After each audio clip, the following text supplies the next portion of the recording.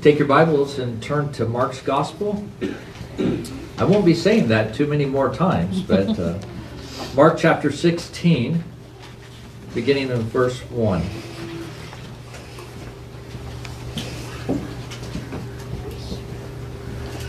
When the Sabbath was past, Mary Magdalene, Mary the mother of James, and Salome bought spices so that they might go and anoint him. And very early on the first day of the week, when the sun had risen, they went to the tomb. And they were saying to one another, "Who will roll away the stone for us from the entrance of the tomb?" And looking up, they saw that the stone had been rolled back. It was very large. And entering the tomb, they saw a young man sitting on the right side, dressed in a white robe, and they were alarmed. And he said to them, "Do not be alarmed. You seek Jesus of Nazareth, who was crucified. He is risen. He is not here. See the place where they laid him? But go, tell his disciples and Peter that he is going before you to Galilee. There you will see him just as he told you." And they went out and fled from the tomb, for trembling and astonishment had seized them, and they said nothing to anyone, for they were afraid. Amen. Thus ends the reading of God's word. The grass withers, the flower fades, but the word of our God will stand forever. You may be seated. Let's pray. Oh Lord, we thank you so much as we come this morning that you are here present with us today. God, you know each and every person that is here today. Lord, you know what we need to hear. And so I pray that you would minister to our souls to encourage us, Lord, in our faith of you. Lord, that where we might be struggling, where we are wrestling, Lord, that you would lay out your word to us in the hope that we have. Oh, Lord Jesus, we just thank you. And we pray these things in your name. Amen. Well, how appropriate it is that we are celebrating Easter during Thanksgiving. I mean, because what more should we as Christians be thankful for than the resurrection of Jesus Christ? Amen? This week I've been reading about meditation, and not only, how Christians are to meditate, but even the things that they are to meditate on. And as I was reading, I was studying about what the Puritans had what they meditated upon. For those of you that may not know, the Puritans were a movement of Christians during the 1600s, where they were very serious about what God's Word says, and they would meditate upon God's Word. And I was sort of surprised by sort of the main topic that they meditated upon. I thought it would have been the person and work of Christ, or maybe our struggle with sin, or something like that. But from the reading I have done, it looks like the thing that they meditated the most on was heaven. Heaven. And that makes sense in one sense, because that's our end game, right? That's where we're heading. That's what we're looking forward to, is heaven. And as we have a heavenly perspective, it allows us to live faithfully here upon this earth in which we live. And so as we think about heaven, how more can we get there but by the resurrection of Jesus Christ? As he was resurrected, so one day we will be resurrected, right? And we will be with him face to face.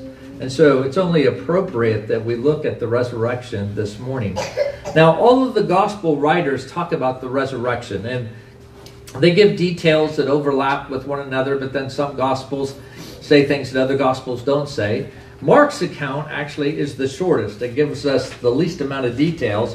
But what it does do is it talks to us, or shows us the eyewitness accounts of those who saw the tomb empty first. And interestingly enough, and notably, the witnesses were women. Now, in our day and time, that's not necessarily so much an issue. But in Jewish circles, at the time that Mark wrote this, the testimony of women was pretty worthless.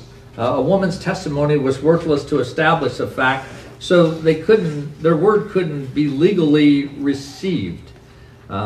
So why would Mark include them as witnesses as he's talking about the resurrection of Jesus Christ? Why would he include women? Well, I would suggest to you there's only one reason: because it's true. It wouldn't have added anything to his testimony in one sense for his day and the time in which he lived, but it was true. And there's no other compelling reason. And so Mark tells us the story of that first eyewitness account to the empty tomb. And he sort of draws us into the story of these women. And I think that as we go through this, that you and I will be able to relate to this and to their experience. The first thing I want you to see, this isn't my first point, we're still sort of in the introduction, but I want you to see, first of all, that these women were very devoted to Jesus. If we sort of step back from Mark's gospel and we look at all the other gospel accounts, we see that these women were women who supported his ministry. They were there not only to hear Jesus' teaching, but they helped financially support it and in other ways. I think about us as a missions church, as Kirk of the Plains. We have people outside of our church who come alongside us and they support us through, assisting us in worship with music or financial giving or prayers or anything like that. And it was that kind of thing that these women did for Jesus's ministry. But even if you zoom back in to just Mark's gospel and you look at chapter 15, you see that these women were there with Jesus even when his disciples deserted him. They had left in the Garden of Gethsemane or there shortly after, but these women sort of stuck around. Back at chapter 15, verse 40, you see that these women were with Jesus when he died on the cross. Now they were sort of far off, they were distant, but they were still there nonetheless. And then look at verse 47, you see that these women were there when Joseph buried Jesus, observing where he was laid so that they could come back later with spices and anoint his body. Now, after Jesus was buried, it was the Sabbath, so of course the women couldn't do anything with the body until after the Sabbath. But if you look at chapter 16 and verse 1, we see their steadfast, loving devotion to Jesus. Saturday, as soon as the Sabbath was over, sundown, they went out into the markets and they got the spices that they would need so that they could go and they could anoint Jesus' body. And then it says on Sunday, it actually says the first day of the week, but that would have been Sunday, it says that they got up early, right? No, actually it says in verse 2, they got up very early. And so most likely they got up when it was still dark out, and they started making the trek to the tomb to get there only at sunrise, right? Where they could anoint Jesus' body. And you sort of get the sense from these opening verses of chapter 16 that these women were just waiting for the Sabbath to end so that they could continue to show their devotion to Jesus. And yet, as much as we see their loving and loyal devotion here, it certainly seems more of an act of devotion than an act of faith. Now let me try to explain what I mean by that. Remember, they were coming in the morning. Why were they coming? To anoint Jesus' dead body with the spices, right? And that was very common in that day and time to help with the odors of this body that was rotting. So their actions were certainly loving, but they don't seem to be the actions of people expecting Jesus' imminent resurrection. And that's what I mean by the fact that it was an act of devotion and love, but maybe not as much an action of faith and believing the words that Jesus spoke. If you remember back earlier on in Mark, Jesus told his followers that he would be arrested, he would be killed, and he would be resurrected. As a matter of fact, Jesus said it in chapter 8. He said it in chapter 9. Oh, and by the way, if you didn't get it, he also repeated it in chapter 10 because he wanted them to know exactly what was going to happen. And let me read Mark chapter 10, verse 34. Jesus is telling what's going to happen to him, and he says, "And they will mock him and spit on him and flog him and kill him. And after 3 days, he will rise again. And like I said, Jesus also said similar words in chapter 8, verse 31, and chapter 9, verse 31. And that's where I think that we might relate to these women. It's so easy to be devoted to Christ, to Jesus, and yet sometimes not walk by faith, is it not? Well, maybe that's not true for you, but it's true for the guy standing behind the pulpit, okay? We can struggle with that. We can wrestle with that. And as much as we want to be followers of Christ, we seek and we seek to get our theology right in our heads, and we as Presbyterians do that quite well, right? We as Reformed folks, we want to know what we believe and have our theology just straight, but you don't know what you truly believe until your theology collides with life and the things you experience. It is when you take the theology in your head and you sort of put that together with how you live your life in the midst of circumstances that you see what you truly believe. You can say what you believe in your head, but as you have to live that theology out in your life, it really sort of shows you where your heart truly is with God. And that may at first glance be disheartening for some of us here today. You may think, oh, Pastor Rick, I just don't want to tell you the things I've been struggling with. Because oftentimes we can feel that weight, we can feel that guilt of our doubts of God or the way that He's doing things in our lives.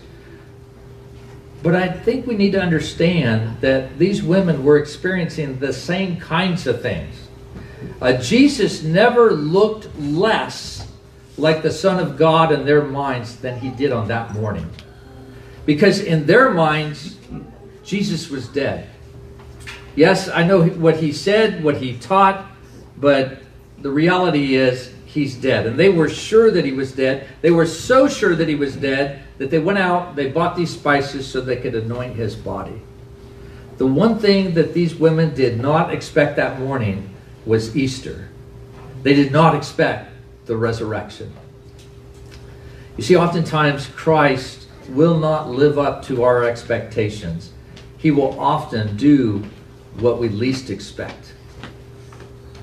And so, as you come this morning, I want us to ask the question is, what can you expect from Jesus this morning? What is it about Jesus that is true that no matter what happens, you can take this to the bank?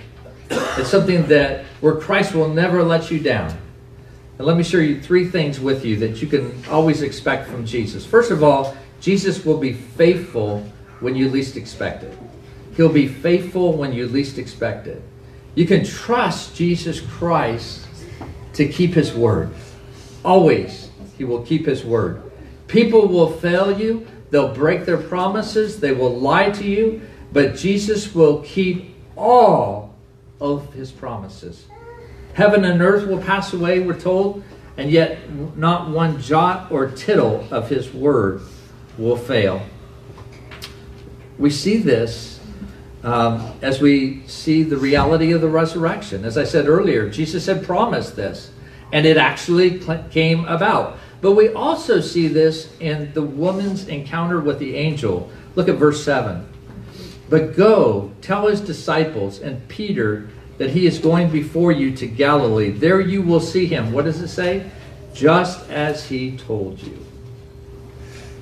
See, this is a fulfillment of what Jesus said in Mark 14:28.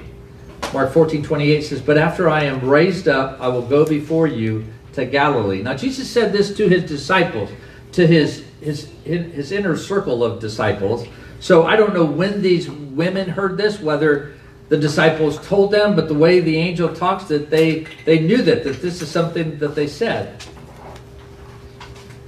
You see, the women, they loved Jesus and they were devoted to Him, and yet they did not live by faith and trust God's word that was given to them. And despite the fact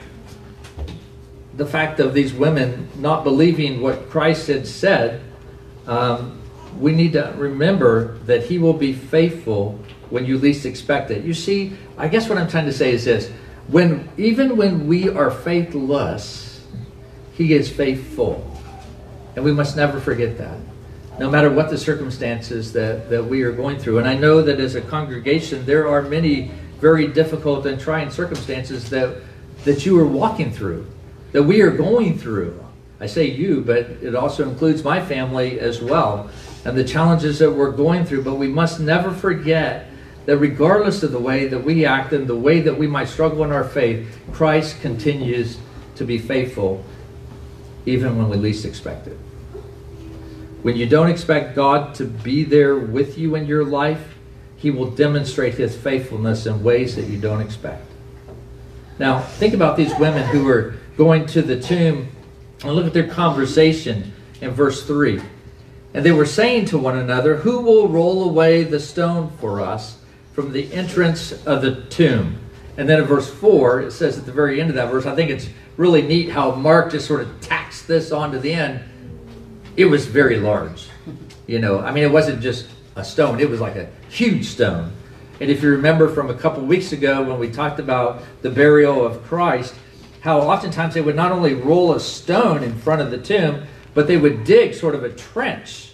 And that stone would fit down in that trench. So you sort of had gravity on your side to get that stone down, and it would just sort of seat itself in there. So it's one thing to get the stone in front of the tomb, but to then move it away is very difficult, if not almost impossible. And so for these women, that's a very valid point. You know, there's this huge stone been put in place. So by the way, how are we going to get in?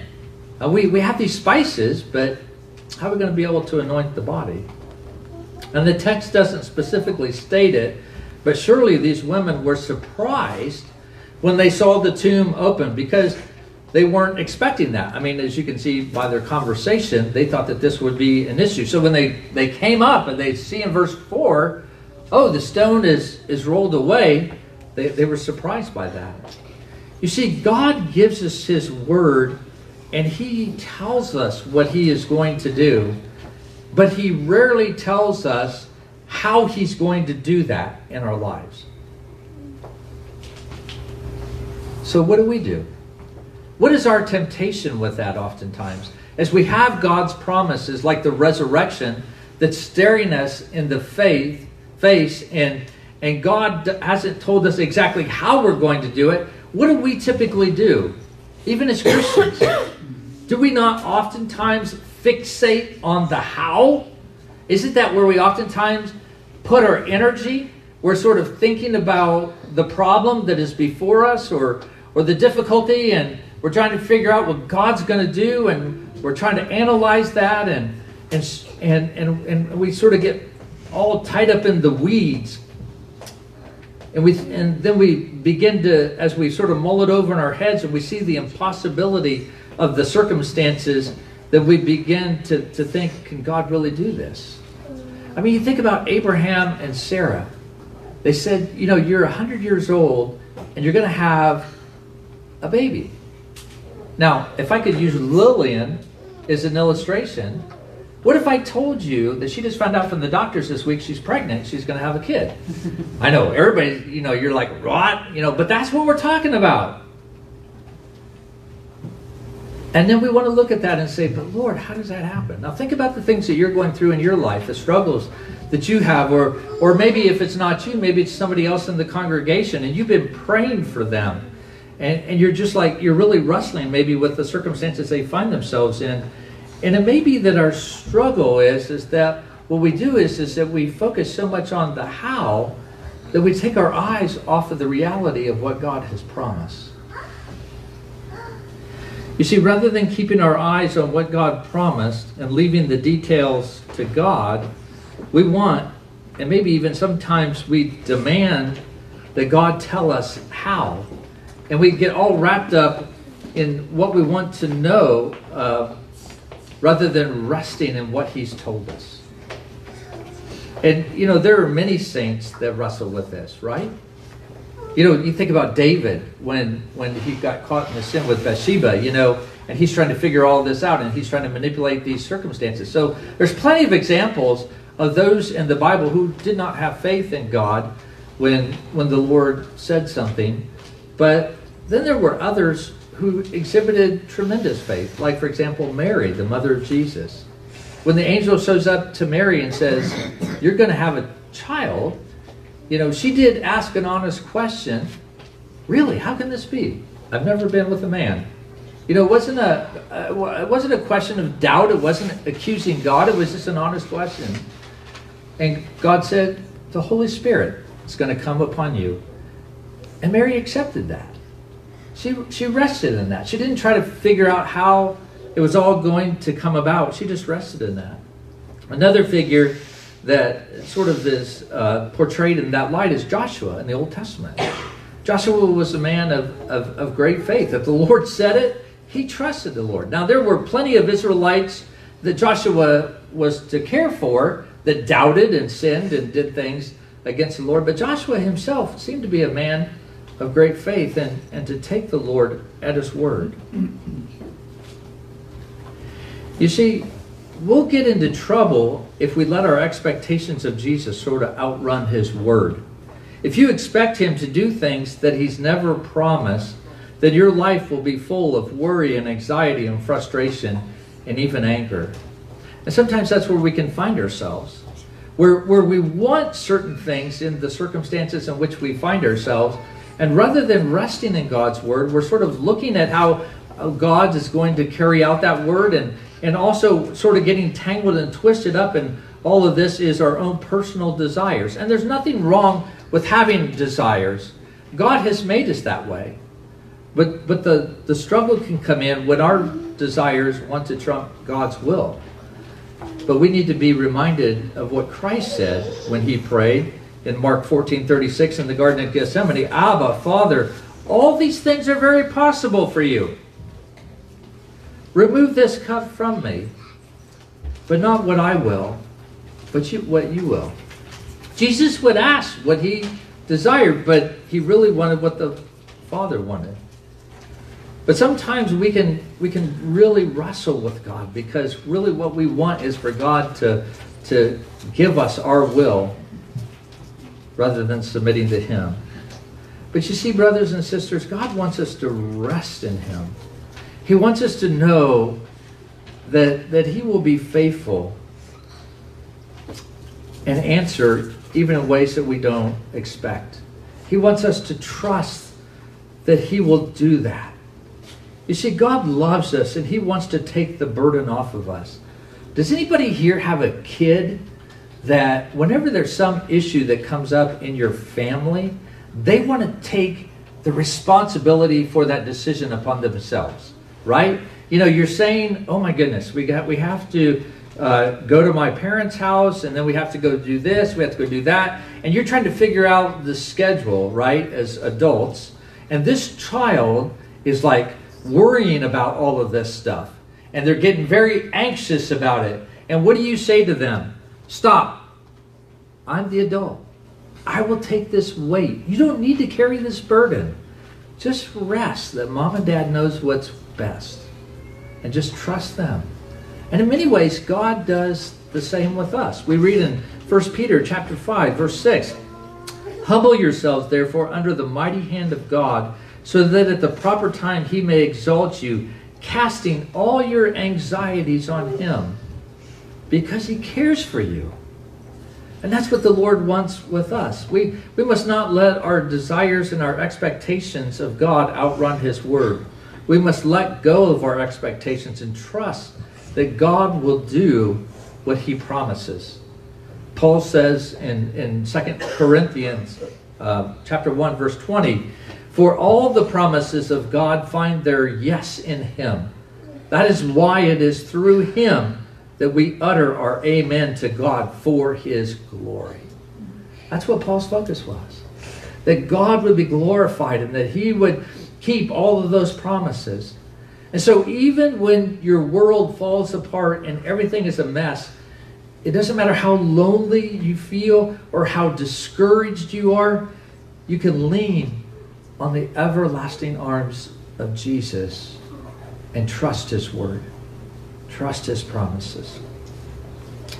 I think it's a great example of this is the Apostle Paul. If you would, turn with me to 2 Timothy chapter 4. 2 Timothy chapter 4. Paul is writing to Timothy, and this is what he says. Chapter 4, verse 16. At my first defense, no one came to stand by me, but all deserted me. May it not be charged against them. As I said, people are going to let you down. And they let the Apostle Paul down. But then he goes on and he said, but the Lord has stood by me and strengthened me, so that through me the message might be fully proclaimed and all the Gentiles might hear it. You see, he said, God was there. God was walking with me through this. I just had to trust him. He said, so I was rescued from the lion's mouth. The Lord will rescue me from every evil deed and bring me safely into his heavenly kingdom. Now, what Paul is not saying there is, I will never have any troubles in my life. I will never have any danger of death or anything like that. We know that the Apostle Paul faced these things daily, or at least consistently through his life. But what it does mean is that God will keep him safe, so that even if he faces death, that he will come to God's heavenly kingdom. And he says here in 2 Timothy 4, to him be the glory forever and ever. Amen. That's the attitude, brothers and sisters, that we can have in Christ, because he is a God who is faithful even when we least expect it. But then we also see that the other thing that we can expect from Jesus is that Jesus will be merciful when you don't deserve it. He'll be merciful when you don't deserve it. Look at verse 4. And looking up, they saw that the stone had been rolled back. It was very large. And entering the tomb, they saw a young man sitting on the right side, dressed in a white robe, and they were alarmed.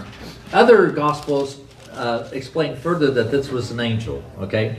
And he said to them, don't be alarmed. You seek Jesus of Nazareth who was crucified. He is risen. He's not here. See the place where they laid him? But go tell his disciples and Peter that he is going before you to Galilee. There you will see him just as he told you. Now, you can expect Jesus to be merciful when you don't deserve it. And we see that in a number of ways. You see, the discovery of an empty tomb and a rolled away stone wasn't enough for these women, because evidence has to be interpreted. Even if they had seen the empty tomb, it doesn't necessarily mean that Jesus was risen. It could have meant that somebody had moved the body. It could have meant that somebody had stolen the body. Imagine, if you would, that you come home from vacation and your front door is ajar just a little bit, and you walk in and your brand new big TV is missing. What would you assume? I've been robbed, right? You would just assume that. That is, until you looked where the TV was sitting and you saw the note from your adult children that said, hey, Dad, our TV broke down and we wanted to watch the Olympics, so we borrowed your TV. And you're like, oh, that makes sense now. Doesn't mean you're any happier than if somebody sold it, but, it's okay. At least you know what's going on. And so evidence has to be explained. And so the empty tomb wasn't enough. So God sends an angel, a messenger, to speak to these women. And he says in verse 6, do not be alarmed. Now that makes sense if you think about it. Here are women who are going into a tomb, and what are they expecting to encounter? A dead body. And instead, in place of a dead body, what do they see? Somebody who is very much alive. Matter of fact, somebody who is angelic, an angel. So you can imagine how they would be very alarmed. But the angel goes on and he says, you seek Jesus of Nazareth who was crucified. He is risen. He's not here. See the place where they laid him. And so God sends his messenger to explain to these women of what has happened so that they will know for sure. He shows his mercy to these women. Even though they did not believe and they did not walk in faith, God was gracious not to treat them as they deserve, but instead to show them his grace and his mercy and explain that Christ has risen from the dead. But the angel even goes on further and he says, but go tell his disciples and Peter that he is going before you to Galilee. Now, why did he say Peter?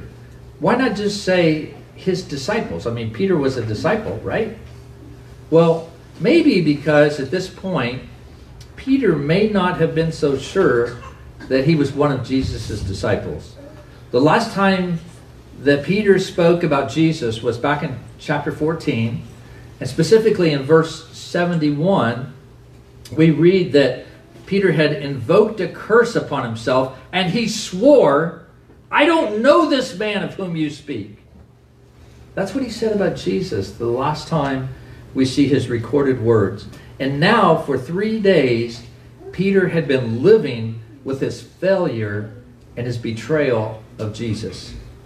And so, if the angel had said, "Go tell the disciples," it is likely that Peter may have excluded himself from the disciples, thinking, "Who am I?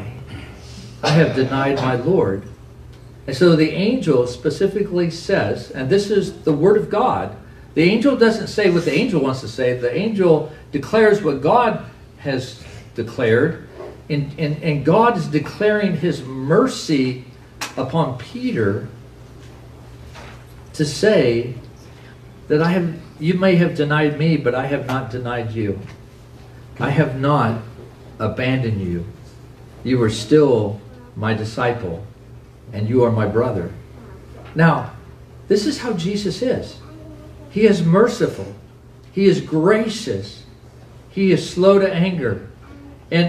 And what Jesus was for Peter, he is for us this morning. And I don't know where you're at this morning or what you're going through.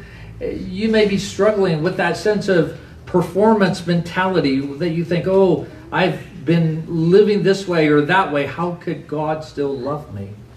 And you're wrestling. You need to understand God is not like us. His love is not as fickle as our love is. His mercy is greater than our mercy. And how we need Jesus' mercy. How we need Jesus not to treat us as we deserve. And Jesus is merciful when we don't deserve it. The third thing I want us to see is that Jesus is fearful when you finally grasp it. Jesus is fearful when you finally grasp it or you finally get it. Look at verse 8. "And they went out and fled from the tomb, for trembling and astonishment had seized them. And they said nothing to anyone, for they were afraid." You and I have a terrible capacity for underestimating the glory of Jesus Christ. Let me say that again. You and I have a terrible capacity for underestimating the glory of Jesus Christ. Do we not? We oftentimes ignore his warnings in Scripture, and we give in to sin. We trivialize God's judgment. We neglect his word. We find it very easy to profane his name. Now, kids, I'm not talking about using cuss words. That's not what I mean by profaning his name. It can be something as simple as saying, "I am a Christian," and identifying with Christ and yet living very different than who Christ is. And we often think of God sometimes almost in human terms, and understandably so. I mean, he has a human body, he has a human nature, he understands us and our weaknesses. And so sometimes we can treat God almost like a regular Joe. I remember when I was younger, I came across this group that just sort of talked about God as their big buddy upstairs in the sky. You know, was sort of the way they described it. And it sort of encapsulates that kind of thinking, that it's just me and Jesus, and we're just sort of hanging out. And we can see that sometimes in prayer, the way Christians pray. We might even think that if we encountered Jesus, that it would be very comfortable. You know, it'd almost like be meeting an old friend, you know, to meet Jesus. But one of the common themes that we see in Mark's gospel is that when people finally understand who Jesus is, they find him to be a little bit uncanny. In other words, they find him to be mysterious, impossible to explain, even unsettling. The last thing they feel in Christ's presence is being comfortable. And oftentimes they come away feeling a little bit of afraid. Look, if you would, back with me to some verses, some verses in Mark's Gospel. Mark chapter 4, when Jesus rebukes the storm and the sea, and immediately everything gets quiet. And then look at verse 41. How did the disciples react to that? It says, and they were filled, with great fear. They had more fear of Jesus than they had of that storm. And then chapter 5, you have the demoniac, and Jesus comes and he casts the demons out, and he casts them into a herd of pigs. And the man was in his right mind. And when the villagers came out to see this man, it describes them in verse 15. They saw him and they were afraid. And then chapter 6, look at verse 50. Here's Jesus. He's walking on the water. And when the disciples see him walking on the water, it describes them as being terrified. Not just sort of afraid, but terrified when they saw him. And then chapter 9, in the transfiguration. In the transfiguration, where God pulls back the heavenly curtains and reveals the glory of Jesus Christ. And there is Peter, James, and John there to witness this. And when this happened, we see in verse 5, and Peter said to Jesus, you know, Peter's always the one that when there's nothing else to be said, Peter's going to say it. Whatever he says is going to be wrong. You know, I can sort of relate to that, unfortunately. But anyway, it says, and Peter said to Jesus, Rabbi, it is good that we are here. Let us make 3 tents, one for you, one for Moses, and one for Elijah. For he did not know what to say, for they were terrified. You see, this is the constant theme of Mark's gospel. That we see this sense of people, when they see Christ for who he really is, they are terrified.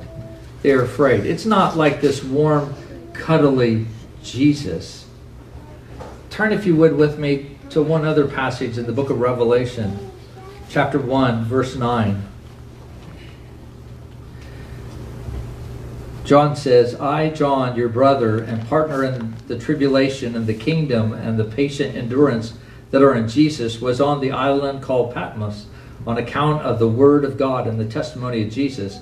I was in the Spirit on the Lord's day, and I heard behind me a loud voice like a trumpet saying, write what you see in a book and send it to the 7 churches, to Ephesus, to Smyrna, to Pergamum, and to Thyatira, and to Sardis, and to Philadelphia, and to Laodicea. Then I turned to see the voice that was speaking to me, and on turning I saw 7 golden lampstands, and in the midst of the lampstand one like a son of man, clothed with a long robe and with a golden sash around his chest. The hairs of his head were white like wool, white wool like snow. His eyes were like a flame of fire.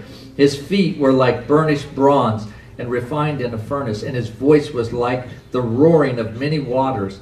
In his right hand he held 7 stars. From his mouth came a sharp 2-edged sword, and his face was like the sun shining in full strength. When I saw him, I fell at his feet as though dead. That is a picture of the risen Christ. That is the picture of the Lord that we serve today. And that's the constant theme in Mark's gospel that we see here in chapter 16. That these women had encountered the fullness of the Word of God in a way that blew their socks off. And they were astonished, and they were terrified, and they were afraid. And this is what happens to any who encounter the true and the risen Christ, is it not? How, though, do you feel about Jesus this morning? How do you view him? How do you see him? Here they are, about to meet the resurrected Christ. That's what the angel had told them. Go, tell the disciples, and Jesus will meet you in Galilee. They're going to go meet him, and there was a sense of awe and fear and trembling. And I wonder if that's where we are this morning. As his children, is there that sense of fear, that sense of love? As we think about maybe one day we will close our eyes in death and we will open them and we will see Christ for who he is. Or if Christ chooses to come back before we die, as we think about meeting him in the clouds, is there that sense of feeling that these women had in knowing Christ as the risen Christ. You see, the fear of God should restrain us more than it does. You see, we can't live a life of lukewarmness and expect to see Jesus for whom he really is. You see, Jesus is fearful for at least two reasons. Let me just share a couple. One, because he's holy. He is perfect and just. And so we fear his judgment. We all know we'll die one day, and when we do, we'll meet with God. And if people really stop and they think about that this is a meeting we feel distinctively unworthy and fearful of when we meet God. We know that we will be given account for everything that we have ever said, anything we've ever done, everything that we've ever thought. And outside of Christ, there is no hope for us on that day. That is, unless we have a Savior to rescue us from the judgment of this holy God. A Savior who would take our place of judgment. But not only is God a holy God, but he is a God of light. Whereas we are darkness, right? We like to appear like decent, respectable people, right? Middle class people. And we like for our sins to look clean, right? As middle class people. You know, we don't look at the lower class and think, oh, there's theft, there's robbery, there's murder, there's abuse, all that kind of stuff. You know, and we're also not like, you know, the rich and the powerful where there's corruption, extortion, you know, embezzlement, you know, all that kind of stuff. Our sin's more clean, or so we think. We want to appear that way, but our family knows us. Those that are close to us know us, and they know that we are selfish. They know that we are horrible people. And as much as we try to hide it, even those around us can see that. But God even sees more so behind the mask of our lives to who we really are. And when we stand in God's presence one day after we die, we stand in the presence of one whose light shines brighter than the sun, and there is no hiding from him. His glory penetrates our souls like a hot knife through butter. And we feel distinctively uncomfortable and unworthy. And it's frightening. That's why Adam and Eve in the garden, after they sinned, they hid from God because of this. They were not qualified to stand in the presence of God because of their sin, but also because he was holy. He was light. His righteous, perfect judgment would judge them. And God is calling you today to come to him, to acknowledge that he is God, that he has made you and you are his, that you have lived a life of sin against him in what you have done and said and thought, and that you deserve his righteous judgment for your sin against him. And in that you have no hope. No hope whatsoever. When you get to the point where you see that the hopelessness of your condition and your life as you see God for who he really is, then you're really actually in a good place. Because then you're at the place where you can hear he wants you to know that his son, Jesus, willingly came to die on the cross to take your punishment. He simply tells you to believe this and to turn from your sin, to repent, and acknowledge God controls your life, and that you should trust him not only for the forgiveness of your sins, but that he will make you a new person who desires to love and to obey him, a person who will trust in his word. And this morning, God is here and he is offering you mercy that you do not deserve, as he has offered all of us that at one time or another. And if you do not know him, I want to talk to you further about who God is and what he has done for you. But if you are his child, I want you to leave this morning and understand that we can have lots of expectations. Sometimes we can die on the sword of our own expectations, right? We have expectations for others that they just can't live up to. But there are three things that we can expect from Jesus that we know that he will do. First, Jesus will be faithful when you least expect it. Jesus will be merciful when you don't deserve it. And Jesus will be fearful when you finally grasp it. Amen? Let's bow our heads and meditate upon the word that we've just received this morning.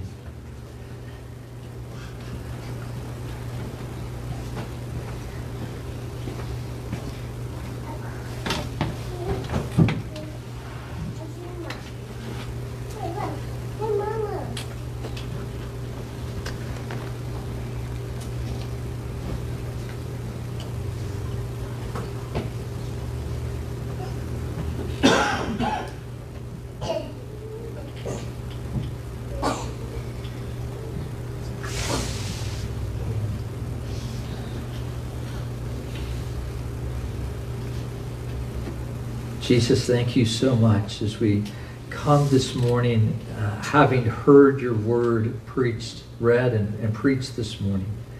We thank you so much for revealing who you are and your faithfulness in the midst of our unfaithfulness.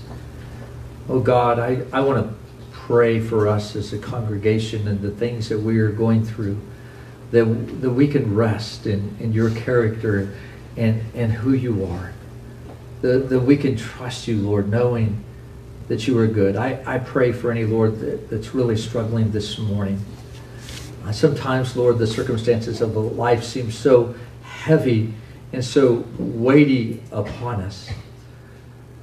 But God, I pray that you would help those brothers and sisters to cast their burdens upon you, to know that you love them and you care for them, and that you are faithful. Oh Lord, I want to pray for any that may not know you this morning, that's hearing the sound of my voice, that your Spirit would work in their hearts to come to faith in you and to trust you. Let the light bulbs go on, we pray, Lord, that they would see you as you are and respond accordingly. Oh God, you are good. We thank you, God, that while the circumstances that we live in are here and there and everywhere and oftentimes uncertain and oftentimes just coming at us at an unbelievable rate, that you are trustworthy. Help us to rest in you today, we pray in your name. Amen.